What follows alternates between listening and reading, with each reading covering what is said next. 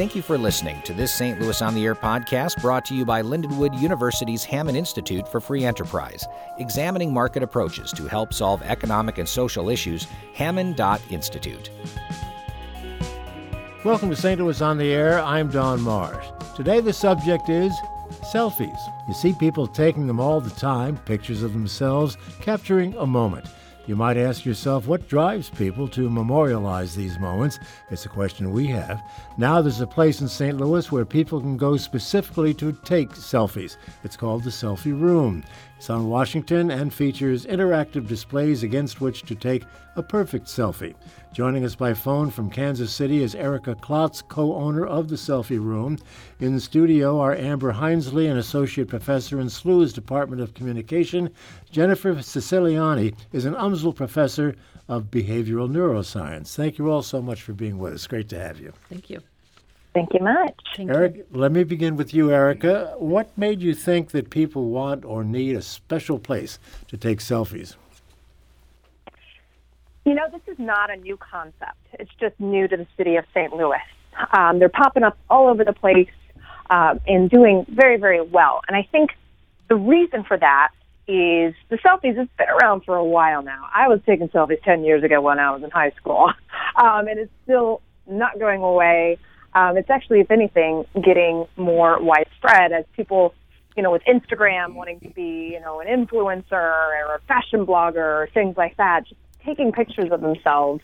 I think providing that safe space to do so where it's not shamed or anything like that is really, it's really doing well. And I think people like that concept. And it's a good time. Wow.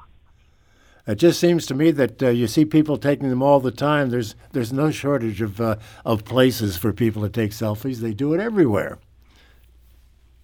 Oh, absolutely. And there's some stat, which I'm probably going to mess it up on the spot here, but there's a stat out there where it's like there's 9,000 selfies taken each second of every day around the world. Like it's something crazy like that. That may be low. It might be low, yeah. Tell us a little bit about the space. So it's a 3,000 square foot space where you'll have 12 different backdrops that you can take those photos in. Just a few examples. We have the rubber ducky room, and we have a giant minty fresh ball pit room.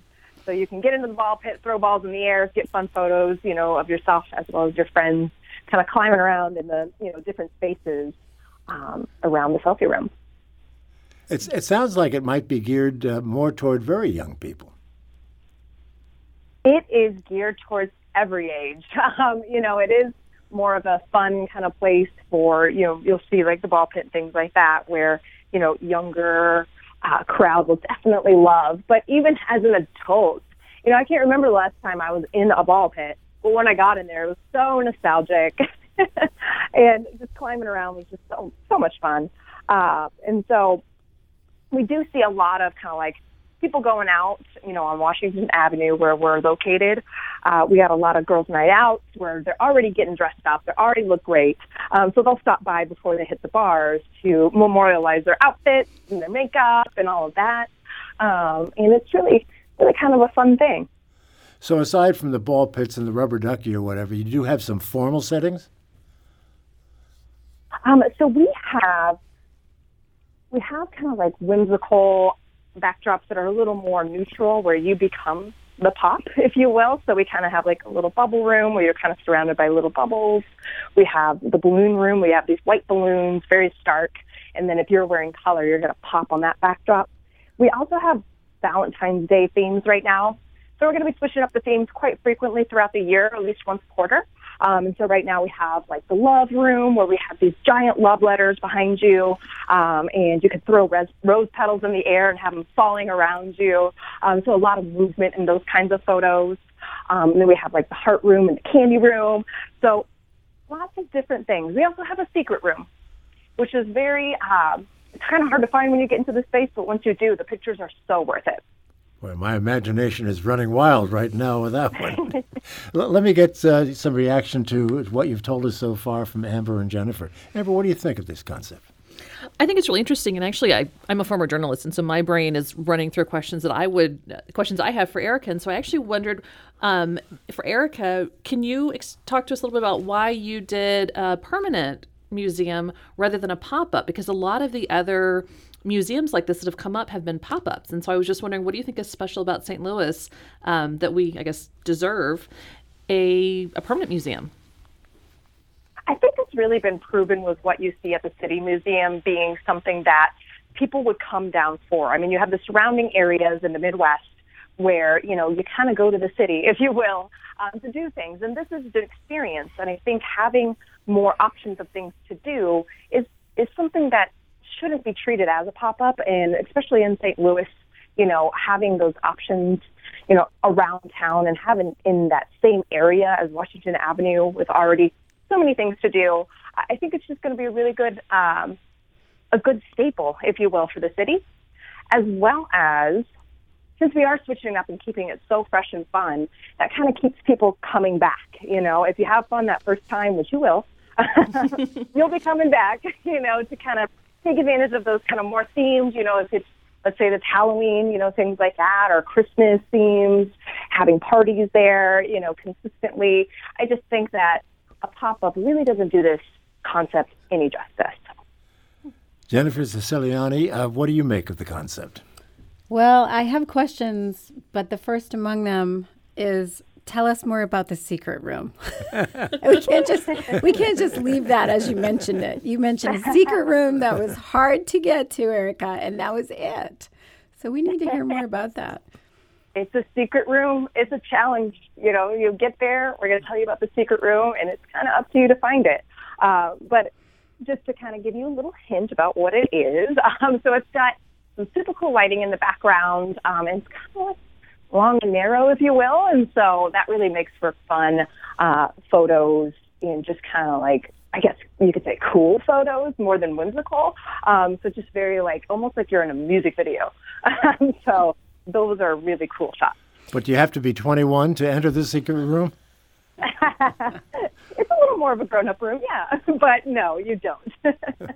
Do you anticipate down the line that wedding parties might come in with special requests to have you furnish the backdrops for some of their, concepts for their photographs? Yes, we're getting requests like that all the time. And we do have packages to kind of accommodate all of the above, even further out to even corporate parties, if a company wants to have their own kind of custom exhibit made, those are the kinds of things that we could do with this concept, which is just so fun. Jennifer, what's going on with people in this selfie world? We were talking about 9 billion being taken every second or whatever the figure is. What's happening? The studies, so I'm here to talk a little bit about the neuroscience aspect, of course, and the studies only date back to 2015, 2016. Mm-hmm. So the studies suggest that people are looking to propagate approval of themselves. So when they take and post selfies, they want to see if they get a number of likes on those mm-hmm. selfies. They also want to enhance their environments or propagate the notion of an enhanced environment, which leads to another question that I have that I want to get to in just a second.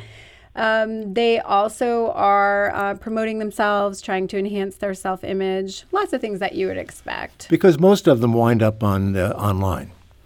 Well, there are actually some studies that attempt to classify whether or not people's selfie taking and posting behavior approaches pathology. Mm-hmm. And so they've got these breakdowns. If you take 3 or less a day but don't necessarily post, you're sort of okay. If you take 3 and do post, you're getting into the zone of possibly having a problem. And then 6 or more that are posted per day is considered, by these authors anyway, pathological. So, Amber, do you have thoughts on all of this part of it? Well, and so my area comes into this more from the communication aspect, and so I'm interested in what are we saying when we're doing those kinds of things. And so when we talk about selfies, there's actually different types of selfies. There's different classifications of selfies. And so it's different if you're taking a picture of yourself, probably, at some place like the Selfie Museum where you're in the photo, versus if you go to lunch and take a picture of your lunch, but you're not in the picture, but the perspective is yours.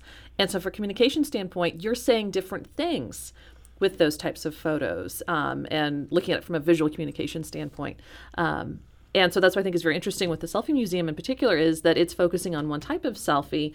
And so is that potentially feeding into further narcissism? But we have to remember that humans have always been narcissistic. I mean, that's just part of who we are. And, so kind of going from there then, Jennifer, maybe you can talk a bit more about that.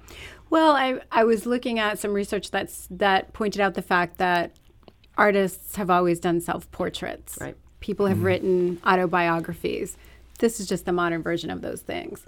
Is it linked to narcissism? Several studies suggest that in men it is, in women it's not. Mm-hmm. Yet we see more selfies taken and posted by women than we do men. We should point out, too, that people were taking pictures of themselves when the Polaroid camera came out, Sure, which is, absolutely. Going back a few years as well. Erica, what do you think of all of this, the scientific approach to analyzing not what you're doing, but what is being done and why you're doing it? I was some of the comments you ladies made just made me kind of think, and I actually Googled the first ever selfie, and here's what Google says. Robert Cornelius's self-portrait, the first ever selfie, taken in 1839. Mm-hmm. This was the first ever, selfie, which is defined as a photograph that one does or one has taken of oneself, typically with a smartphone or web camera. But this is so funny. It's like this black and white, like printed thing of this guy who just obviously put his camera up somewhere and, kind of took a picture, jumped back, and he's in the photo. So I think, I think it's more about, we all know we're aging as well. And taking that, picture of yourself in that moment in time is almost, I think, a subconscious effort to just say, here's what I look like. I want to take this photo and look back at it and be nostalgic of that time in my life. There's that aspect of the psychology, I think, as well, where it's more of, I'm capturing this because I want to remember that I did my hair a certain way. And when I had my hair a certain way, I met a certain person that was, impactful in my life or something like that. I think there's that. It might not be something that's, in the forefront of our brains when we're doing it, but I think it's definitely part of the process of taking selfies or pictures, in a certain perspective of our world, if you will. I think what Jennifer might have been alluding to is the fact that in a lot of cases, I suspect it's people saying, "Hey, world, here I am. Acknowledge me. I'm part of this society, part of this group." Exactly. Yeah. Okay. All right. Yes, it's a self-identification thing, and saying to the world, here's what I'm interested in, or here's what I look like. And, especially as you're growing up and trying to find yourself, if you will, there's definitely part of that where there's a social aspect of trying to kind of put yourself into a certain identity. And so definitely part of it as well, I think. So. All right. Well, it's an interesting subject, and we're going to continue with it in just a moment, but I do have to take a break. This is St. Louis on the Air on St. Louis Public Radio, 90.7 KWMU. We hope you enjoy listening to this podcast of St. Louis on the Air, brought to you by Lindenwood University's Hammond Institute for Free Enterprise, examining market approaches to help solve economic and social issues. Hammond.Institute. Now back to our selfie conversation with Erica Kloss. She joins us from Kansas City. She is a co-owner of the Selfie Room here in St. Louis. It's on Washington. Amber Hinesley is a teacher at St. Louis University, and Jennifer Siciliani at UMSL. Back to you, Erica. It's been mentioned a couple of times, and your place has been called the Selfie Room and also a museum. What's museum about it? So there are different exhibits with different themes that you can go around and take pictures at these different exhibits. So in that vein, that would kind of classify it as a museum experience specifically for selfies, of course. So it's just that simple. You do have exhibits a la museum. Yep. I have to go ahead. Go ahead. I didn't say anything. I was laughing. Oh, okay. Have to ask you this. Correct me if I'm wrong, but it's my understanding that you're charging $30 a pop to attend the museum, the Selfie Room. That's pretty steep, it seems to me. We have a few people that think that, but a lot of people are still coming at that price. And now here's the thing, you come in larger groups, you do get discounts with that. So that's kind of the idea there, is that it's not something where you're going to come by yourself, take pictures of yourself. You're going to be coming with your friends. You're going to be coming with your family members. You're going to be coming with your social groups and organizations, And so with that in mind, the price kind of starts at $30 and goes down from there. You mentioned that this is happening in other spots in the country, and a lot of them you indicated. Is the admission cost comparable in other places? They are, yep. Okay. You'll be happy to know that Caitlin, who has tweeted us, says, I visited the selfie room with friends on opening night last Friday, had a blast, and can see it being useful for photographers without the space or budget for a professional studio. Do you expect some of that? We're getting a lot of that. Not only did we expect it, but we actually are pleasantly surprised at how much the creative world is, embracing this concept, because they also have a problem in their world. Studio space is expensive if you do it for yourself as a photographer. And then if you do kind of like a turnkey, rental of studio space with, already lighting involved with the equipment, we have all of that already. You're looking at like $300 an hour or something crazy. It's pretty dang expensive to kind of have that for your clients. So with us, that is very, a great thing for photographers to be able to have this turnkey space that already has all this equipment and all these different kind of themes and all of that, readily available to them.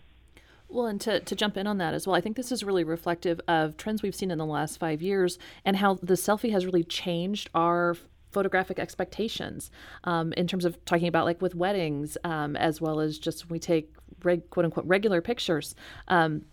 If we think about how that's changed and how we take pictures has changed. And so I think that may be driving a lot of the interest you've got, especially from professional photographers who understand that those are the types of photos that their clients now want. They don't necessarily want traditional wedding photos, or they want, in addition to that, having this very orchestrated selfie types of photos that they've got to commemorate their day.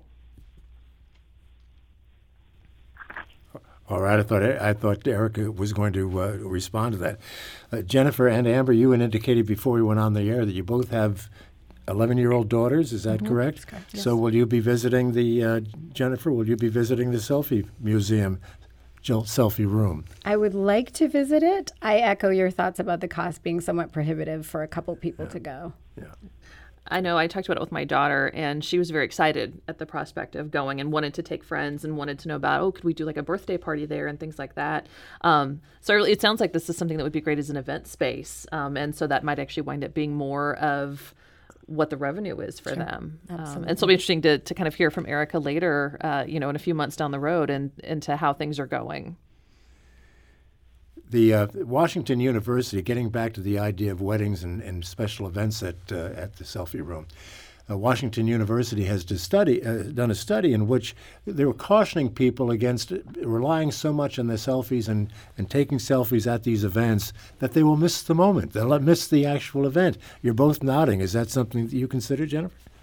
Yeah, I mean, that research was started by Gia Nardini. She's at University of Denver, and then a WashU researcher jumped in on it, and they found out that engagement, people's subjective ratings of how engaged they were in joyful situations, as well as their sheer enjoyment of the joyful situations, was reduced by taking those photographs in the moment. And we've also seen, I think all of us have seen, performance artists who during their concerts will stop the concert and ask those attending to please put their phones down.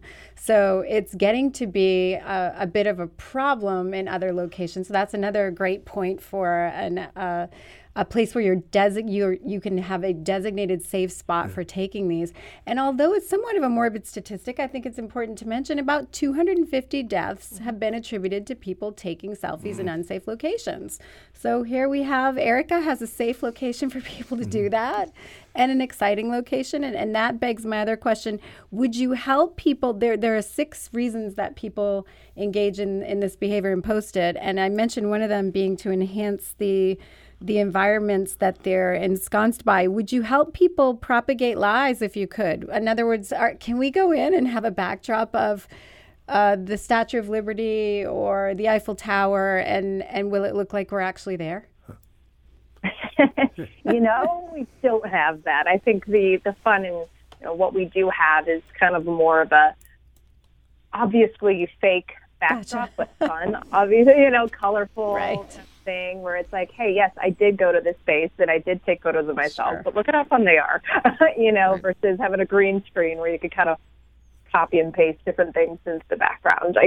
I've seen that concept actually done before where there was like some place in some airport that they put together this like set of, looks like you're on a private jet basically, and so lots of people were going to that thing, which I don't think we'll do things like that, personally as a selfie room, but it is something that's being done out there, which is kind of sad in a way. It's interesting you say that entertainers don't like the photographs being taken at their performances, yet there's probably no group more so than entertainers who are using selfies every day to promote themselves. Let's take a couple of telephone calls here. We'll start with Mary, who's calling from St. Louis. Mary, thanks for calling. You're on the air. Hi, how are you? Great, how are you? I'm good. I just have not heard anybody talk about how I use my selfies, and they're my personal photo diary. So I can go back through where have I been, what have I been doing lately, where have I been. It has nothing to do with posting, but it's just my personal information where I can go back and see, I hiked on this trail on this day, or I went and saw these grandchildren. That's how I use mine, as a diary. All right. Yes.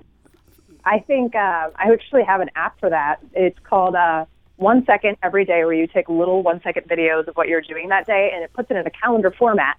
And at the end of the year, I usually like posting my little video diary, if you will, from that app. And so that's exactly personally, that's kind of what I like too. So I totally agree with you on that. Is what was my life like in that moment? Because I just don't want to forget it, in a lot of ways. So if you're not taking a picture of yourself, is it still a selfie? Anybody? Well, say from a communication standpoint, it really depends upon the perspective that you take it from. Like I mentioned earlier, if you take a picture of your lunch, that's still considered a form of a selfie because the perspective is yours. Or if you take a picture that involves your feet and something on the ground, that's still considered a selfie. But just taking a picture of your grandchildren, the example that Mary gave, wouldn't necessarily be a selfie unless she is somehow in the picture, or we're seeing it from a very distinct perspective that she's offering. Psychology defines it a little bit differently. And again, we don't have a huge amount of research on this, but they define it as it has to include you. So as I hear you talk, I don't know if your feet would qualify or not, but we divide it into three categories. It includes either just yourself, you and a paramour, somebody with whom you're involved romantically or intimately, and then a group. I have a question for you, Jennifer. Amber mentioned taking a picture of your lunch. What compels people to take a picture of their lunch, and put it online? Just the lunch. How about I offer you these 6 reasons that people do anything of this sort? So we talked about environmental enhancement, showing off where you're going, where you've been, boosting self-confidence, attention-seeking behavior, mood modification. So people will take and post selfies in order to enhance their moods. In an attempt to engage in social competition. So they'll take selfies and post those in an attempt to show their social cohesion, their social affiliations. And then the last reason is subjective conformity, which is fitting in with a group. So that gets to Erica's, it sounds from what you've said so far, Erica, that really the group dynamic is going to kick into play here, or you've been seeing that kick into play at your place and other places. So I expect that will propagate or that will encourage a lot of people to go there. And I do think you'll see a lot of folks coming in groups. And really group selfies encompass all 6 of those sort of needs that selfies fill. Erica, maybe more complicated than you thought when you got into this, huh? I've always been fascinated with it, me being guilty of taking, just selfies by myself or with groups and all of that, just as I've grown up, I'm, kind of a mid-range millennial, if you will. And so I think I knew the days before the internet, and I also saw the internet kind of in the social networks become a thing over time. And I was still pretty young, at that point too. So kind of grew up with it, if you will. So it's just, for me, it's just kind of an interesting thing, all around, and always has been. So. Well, let's take another call. As time begins to wind down, we'll bring in Mike calling from St. Louis. Mike, you're on the air. Go ahead. Hi, Don. Interesting discussion, because I think we may have overdone selfies by now a little bit, but it's really a fundamental human need. And either Freud's daughter or granddaughter redid all his experiments a number of years ago and discovered that it wasn't sex that was the main drive. It was a need to be acknowledged. And I think that's what selfies kind of do. They put us out to kind of be acknowledged by putting our pictures and our food. I do a lot of food. I don't do my ugly face. I do a lot of food out there. And I think that's the fundamental thing, is the need to be acknowledged. Mike, thanks for the call. I think we've acknowledged that earlier in the program. Yeah, it doesn't seem to be any question about that. We have Madonna in Crestwood emailing us saying a lot of travelers have experienced the rudeness of being poked in the back of the head with a selfie stick or moved out of the way so someone else can take the perfect Instagram selfie. Does your guest have any suggestions as to how to deal with rude selfie seekers? Well, that's not going to be the case at your place, Eric, I assume. It's definitely not. Since the steps are, pretty spread out, you should be able to kind of have enough room to kind of get your setup going. We also have phone stands within the lighting. We have professional lighting at each exhibit to kind of help enhance your pictures. But we also have little places where you can put your phone on those and put on a timer, stand back, get the shot. So you won't see a lot of selfie sticks poking around. You've obviously thought this out. Question for Amber and Jennifer here, and then we'll have to wrap it up. And the question is, what do you find most interesting about the way people portray themselves in their selfies? Do you want to start, Amber? Sure. I can say, actually, what I think is most interesting is the fact that it hasn't changed that much. Erica talked about, one of the earliest photographs was a selfie. You look back in history, we've got people who've paid artists to do self-portraits, which are in a lot of ways selfies. And so, we're seeing this I think it's just amplified on social media. And that's really where it's coming from. And it seems like, there's this barrage of selfies and what does this mean for our culture and things like that. I think fundamentally it hasn't changed. We're just seeing a lot more of it now because social media is now this platform where we can publish these things. Right. Jennifer, any thoughts about Yeah, I think a couple of things I'm finding especially interesting among a number of others. One, the use of filters. I think it's interesting to watch the filters that people use. You can see the ones that sort of take off like wildfire that everybody's adopting that aren't necessarily related to a holiday. There are just some filters that everybody sort of likes. I think the second thing that is somewhat interesting to me is the vulnerability that people display in selfies. So how much of their environment they're willing to display, how much of their humanity they're willing to display, and even things like showing their family members or their place of work. Mm-hmm. So I think not necessarily privacy issues, but privacy considerations interest me. Do you have a final thought, Erica, with regard to the way, of course, you've only been open for a couple of days, the way people, what displays they're choosing more than the others? The more interactive the display, the more popular it is. There's kind of two front runners right now. So I do end up asking people, what was their favorite room if they had to pick just one. And so, we're also asking people what do they want to see more of. So we do definitely listen to feedback, and whatever you found most fun or interesting, we're going to do more of over time, since we are going to be switching it up pretty frequently. Well, Erica Kloss, I want to thank you so much for being with us and talking about the selfie room and museum, if you will. Good luck to you, and thanks once again for being with us. And Amber Hinesley. Amber Hinesley from St. Louis University, great to talk to you, and Jennifer Siciliani from the University of Missouri St. Louis, thank you for being with us. A lot of fun. Thank you. Thank you very much. This is St. Louis on the Air on St. Louis Public Radio, 90.7 KWMU.